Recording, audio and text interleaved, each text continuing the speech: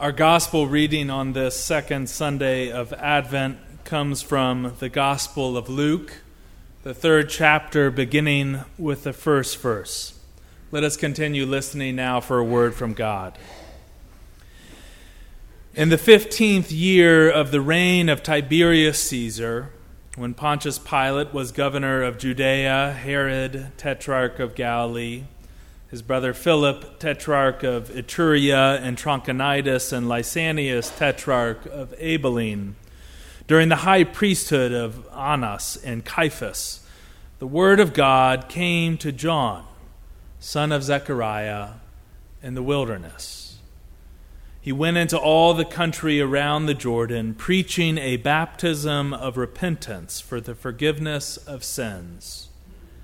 As it is written in the book of the words of Isaiah the prophet, a voice of one calling in the wilderness, prepare the way for the Lord, make straight paths for him.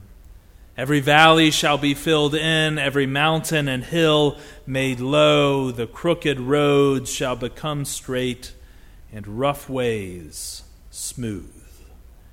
And all people will see God's salvation. Friends, the word of God for the people of God. Thanks be to God. Our sermon today is titled Flannel Graphs, Wilderness Guides, and Gratitude. Let us pray.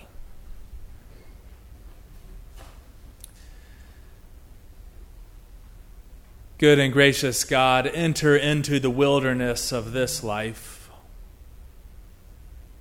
Take us by the hand, show to us the light that points towards the coming Savior, that we too might find the hope that others have found, and that we too may be guided by it. Indeed, O God, we pray that through the work of your Spirit, the words of my mouth and the meditations of all of our hearts gathered here in your sight might be pleasing. For you and you alone are our rock and our Redeemer. Amen. Craig Barnes, a Presbyterian minister and seminary president, remembers how in his childhood Sunday school class back in the 1960s, the state-of-the-art media technology of the day was a flannel graph board. I had no idea what a flannel graph board was. The state-of-the-art media technology of my day, also known as a computer, helped me figure it out. It is literally a board wrapped in flannel upon which you can attach other objects made of flannel, or I learned sandpaper or Velcro these days. Barnes recalls how his teacher in Sunday school, Mrs. Williams, would take those cutouts of biblical characters and she would press them into the board with her long, bony fingers. That's the drawback of a flannel graph, is it sometimes takes a lot of pressing to get things to actually stick to it. And as a result, many of those characters used week after week took a bit of a beating. He remembers in particular the Apostle Paul, who was wrinkled not only under the pressure of her fingers, but who had also had Kool-Aid spilled on him at one point, and at another when Barnes and his friend Johnny Burke got into a fight over who would hand Paul to Mrs. Williams. He had been torn in two and was now taped back together.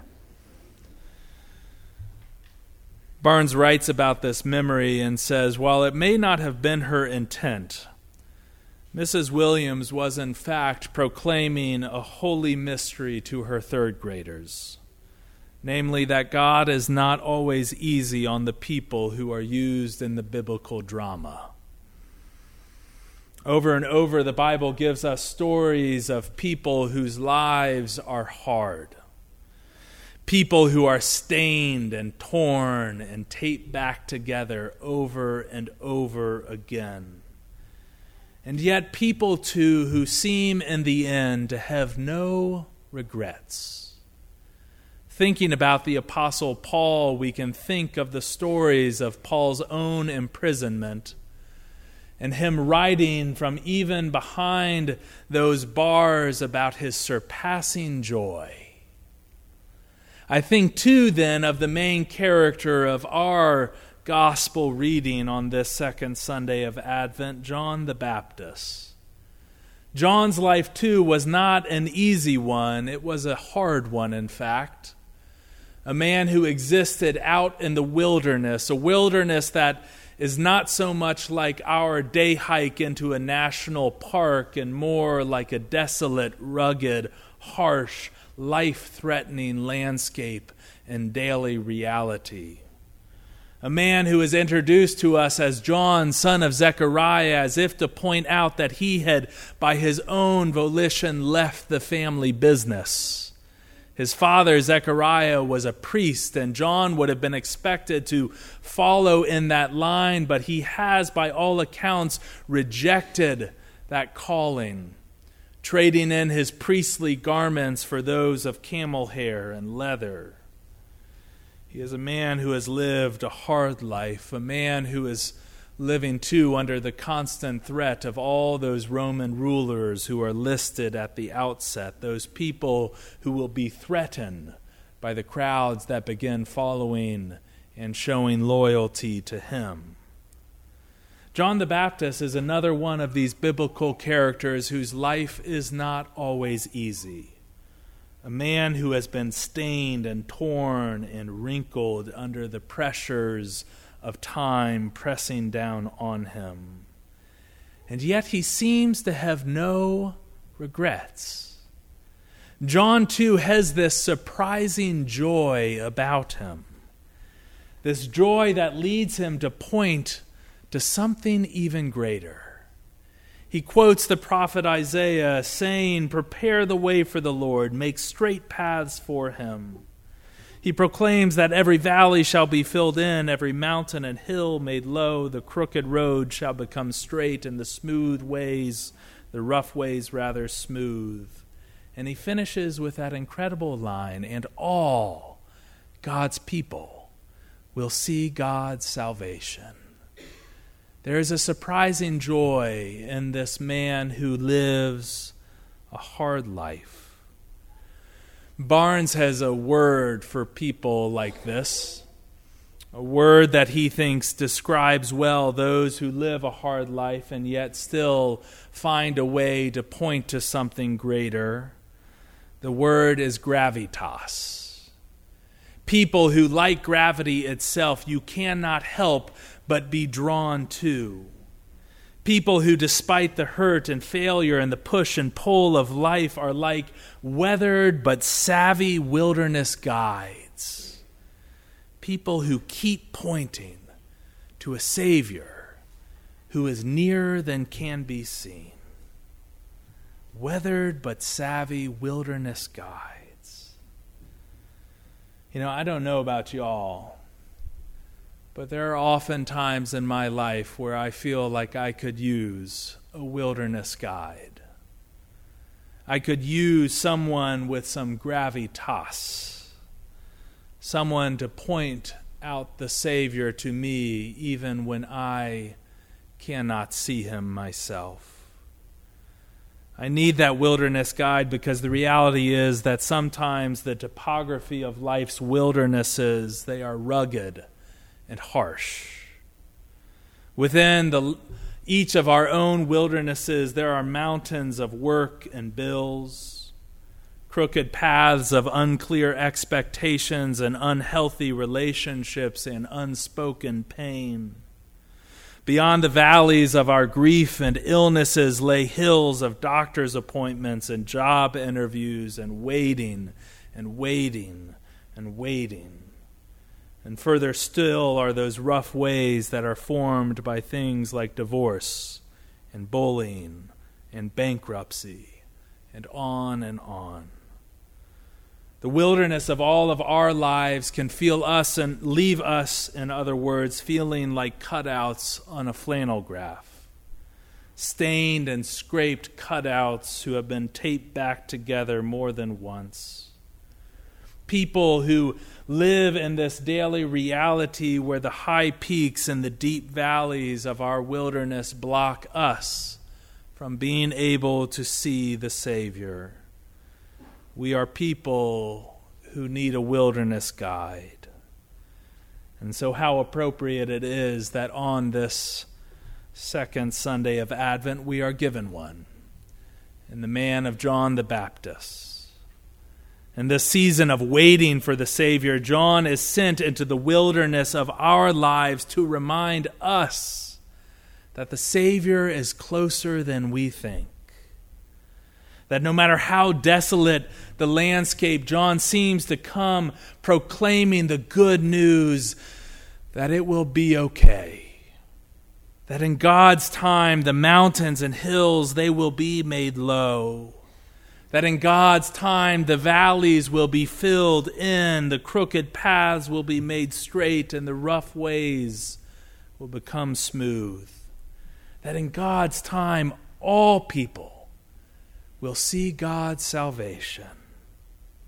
That though we don't always know what or why or how this holy mystery that is life will play out in the end, it will be okay. Have you ever had a wilderness guide like John in your life? The person who comes to mind for me most clearly is a man that I've spoken of from this pulpit before, a man named David Bartlett. David Bartlett looked a bit like John the Baptist. Someone else over here who knew David well nods her head. He was tall and gangly and had this unkempt white beard that just sort of shot out in all directions. Like me, I don't think he changed his wardrobe but once every 10 or 15 years. He was perhaps the funniest, most self-effacing, brilliant person I have ever known, but he was also a person who, through his scholarship and friendship and preaching, may also have pointed more people to the Savior than anyone who I have ever known. He is someone who is best described perhaps in a single word: gravitas. If David Bartlett were standing here today, you would not be able to help but be drawn to his laughter and intellect and faith.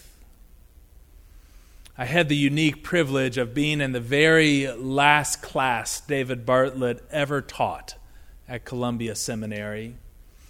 It was a preaching course, and so on the final day of that semester, our small class was gathered in the chapel where the last of the students were preaching their last sermons for that term.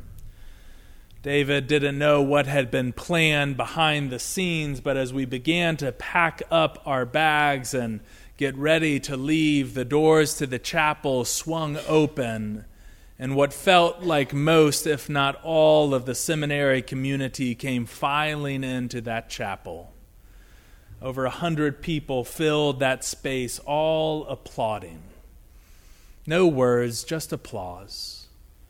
A thank you for all that this man meant to each and every one of those people. It went on for 5 minutes, a standing ovation for Dr. David Bartlett. He sort of gradually moved to a corner of the space. You could see the emotion welling on his face. And when the clapping finally stopped, a silence hung in the air as we waited to see what this great man might have to say to us on a day like this one. That silence hung until finally David Bartlett spoke 4 words. He said to all of us in that chapel, "Finally, it's all thanks." And without another word, he walked through that crowd and down the empty hallway and up the staircase back to his office. Finally, it's all thanks. A voice of one calling in the wilderness, Prepare the way for the Lord. Make straight paths for him. Every valley shall be filled in, every mountain and hill made low. The crooked road shall become straight, the rough ways smooth, and all people will see God's salvation. Soon, friends, soon. It will all be okay. And finally, it will all be thanks. Thanks be to God. Amen.